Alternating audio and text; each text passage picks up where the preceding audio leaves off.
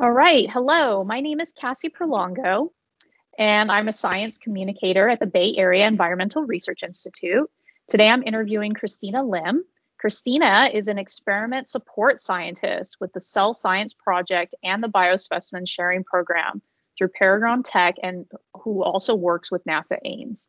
Christina is also a very passionate science communicator and has worked in public outreach and education. So hi, Christina. Hello. So I'm a little bit curious about the work you do as a scientist. Can you talk a little bit about the Cell Science Project and also the Biospecimen Sharing Programs? Sure, definitely. So I work on two of these projects, Cell Science Project and also the Biospecimen Sharing Program. They're both actually quite different, so that actually gives me a chance to really learn different skills and really get to experience different environments working in these labs. So the Cell Science Project is based out of NASA Ames Research Center. We, as a project, have this piece of hardware. It's called the bioculture system, and it was developed here at NASA Ames Research Center. And it's a research facility that allows for scientists to carry out long-term cell biology studies on the International Space Station. And part of my job is to support the experiments that get conducted on this bioculture system, and support the research that goes on for this. For the Biospecimen Sharing Program, that actually is also managed out of NASA Ames Research Center. And basically what we do is actually we take, I guess you say specimens. So we take biospecimens from different experiments and missions that go to the International Space Station and the ones that are conducted on the ground. And what we do is we actually take those biospecimens that aren't being used by the principal investigator. We take those, we're able to put it in this archive. So it's the NASA Ames Life Sciences Data Archive. And we're able to have those biospecimens actually available to other scientists and also students and other people as well. And so the point of that, and also the main objective, is we want to maximize the scientific return from these biological spaceflight investigation. As you can imagine, it's very expensive to send any type of experiment into space, and so we want to maximize that science return. And so when we have the opportunity to take these biospecimens, we're able to also redistribute them out to the research community to do other space biology related research. That's the gist. That's the gist. I love it. So how did you get involved with this type of science work that you're doing now? And did you always know that you wanted to be a scientist when you were growing up? Yes, for the most part. I grew up actually in a very engineering heavy household. My entire family are engineers. So I knew like science was definitely in my interest, but I learned very quickly also that engineering was just not my forte. And of course, that didn't necessarily cause problems, but it definitely kind of made me feel like the black sheep of the family. But funny enough, actually, both my parents worked at JPL. So NASA runs in my blood. Actually, considering my father still works there, has worked there for over 30 years now. And from an early age, I was exposed to all things NASA. So I knew that from the start. But when I discovered that, engineering was not my thing, I actually didn't know NASA in general, and NASA Ames specifically has a huge, life sciences expertise. And so it wasn't until I was looking for a job after I graduated from college to try to find some type of, lab technician job to start me off. And I ended up actually working for the former astronaut, Dr. Millie Hughes Fulford. And that's where I realized, like, oh, NASA does life science type of research. And that was kind of the foot that got me into the door at NASA. I've heard that from so many people that they don't realize that we do life sciences at NASA. So it's always kind of a nice discovery hearing people say, oh, yes, we can be involved with that. And I think the interesting part is that, I had parents that worked at NASA and I still didn't know. So, if you don't know that, don't feel guilty. I didn't know that. And I still, ended up being able to, work at NASA Ames. Yeah. So how have mentors really helped you along in your journey? And would you like to do a shout out to anybody who you've worked with? Wow. I think, I've been thoroughly, blessed and fortunate to have many mentors over my, relatively short career so far, relatively young, but I've had many scientists reach out to me from college, as an undergrad, learning the ropes and working in the lab to my career, with that being, actually, now that I think about it, many women scientists, which I find very inspiring. Yeah. So I'm curious, we're now living in this COVID-based world, which has shifted quite a number of us. I mean, we're talking right now virtually. I would like to be in person interviewing you, but that's unfortunate. That's part of the thing now that we have to do. We're in a virtual environment. How has your work changed now that we're living in this, like I said, a COVID-based world situation? A lot has changed, actually. As you mentioned, I also do a lot of work in the communications arena as well. And that, thankfully, with technology, we're able to do that virtually. But there's certain things, like research and like lab work that is nearly impossible to do, at least, solely virtually. It has to be done in the lab. So definitely, at least in the beginning, the COVID-19 pandemic definitely kind of threw a wrench in things while, we were trying to figure out how to do it. But one thing that if anything, that I've learned is that scientists, and especially I can speak for the scientists at NASA Ames Research Center, are all very resilient. We make it work no matter what it takes, whether it be, taking shifts, reducing, folks who have to be in the lab at the same time, working, maybe a little shifted hours, all of that, the things that we can control, and we can, change, that's what we do. And we change and we still, no matter what, get good science out. That's really what it comes down to. Yeah. I'm glad that you brought up the science communication bit, because that's something I wanted to talk to you about. I know you've been involved with some cool panels and you've done some great outreach and education work.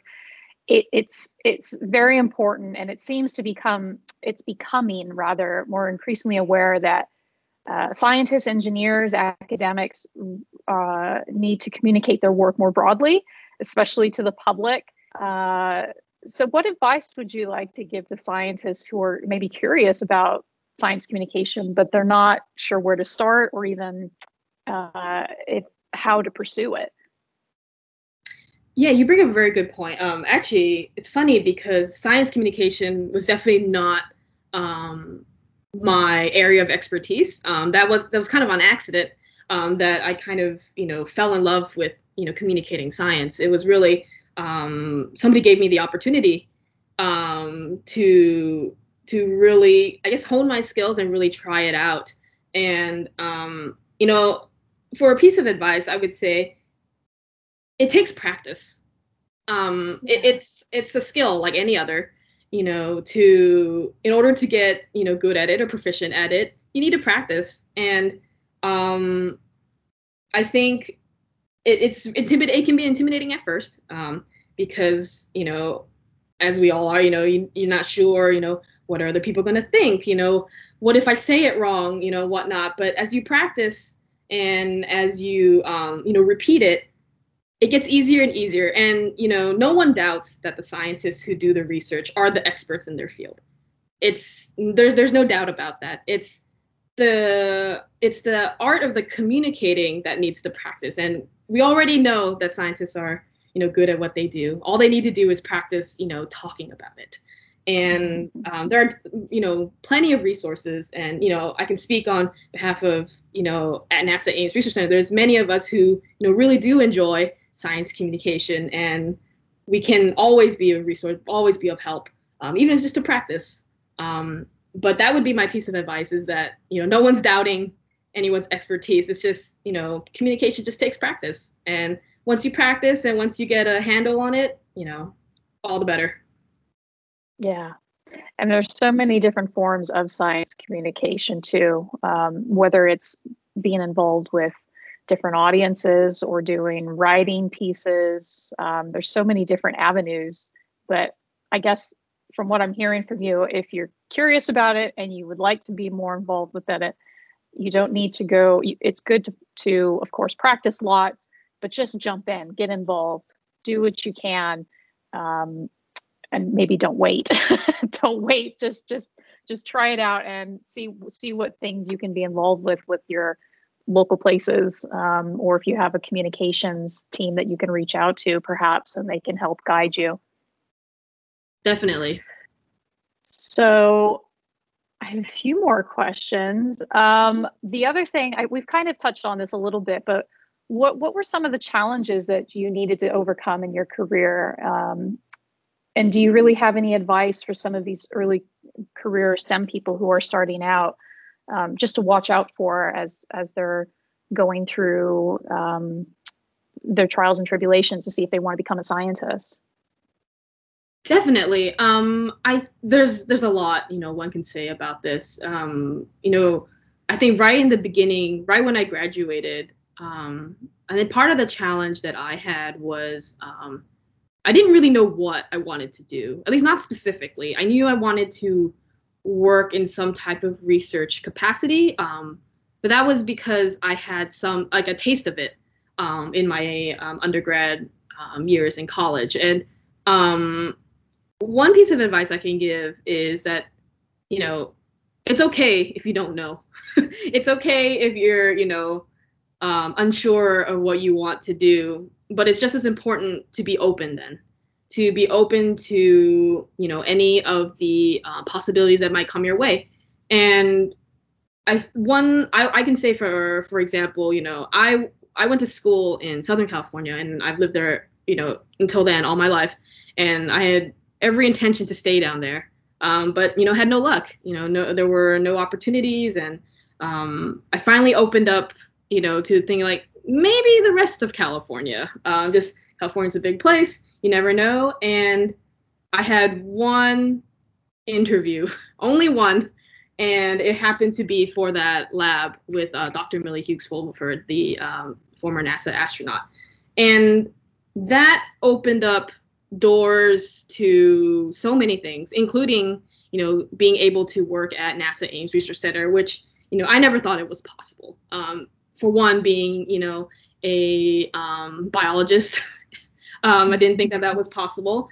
But also, I think one other aspect at least one other challenge that I definitely had was just knowing that, there are so many people at NASA who are brilliant, in what they do. At NASA, we're fortunate to have, the best of the best, really. And I was fortunate enough to have, mentors who really helped open up the opportunity to work with these folks, and also to, remind me especially that, we all start from somewhere, and it's important to know that the work that you do is appreciated, and it's important to the overall, NASA mission, regardless of where you're at, whether you're a PI or whether you're a lab tech, or if you're even an intern, that all is important. And I think the advice I would give, at least myself, if I look back, 5, 6 years, I'd say, go for it. Don't be, intimidated, by it. Yes, it's NASA, but, it's such a unique place to work. And, no matter what your skill is, no matter, where you fit in, you're important to that overall mission. I love it. Put it on a bumper sticker. Sell it. I love it. It's perfect. What a nice way to sum it up. I think that's fantastic. The only other question I have for you, and it's a bit of a silly one, but I thought it could be a nice way to end this. Do you currently have a favorite quarantine hobby or skill that you're working on? Oh, wow. That is a loaded question in a sense, where I think the quarantine has definitely required me to broaden my skill set. I would say my favorite thing, it was before, but I definitely had the time to kind of hone my skills, and that's just cooking. In general, I think that's one thing I love about cooking, is that you get immediate gratification after it's done, assuming that it went well. And, for me, cooking is very much like science. There's a set of instructions and you execute it. And so it helps me, keep those skills up. And, you get to eat good food afterwards. So that's a nice plus. Absolutely. All right. Well, thank you, Christina. It's so nice to chat with you about the research that you're working on and your fantastic science journey. And yeah, I can't wait to talk to you more about the things that you'll be doing in the future. I'm so glad to have you. Thanks. Appreciate it.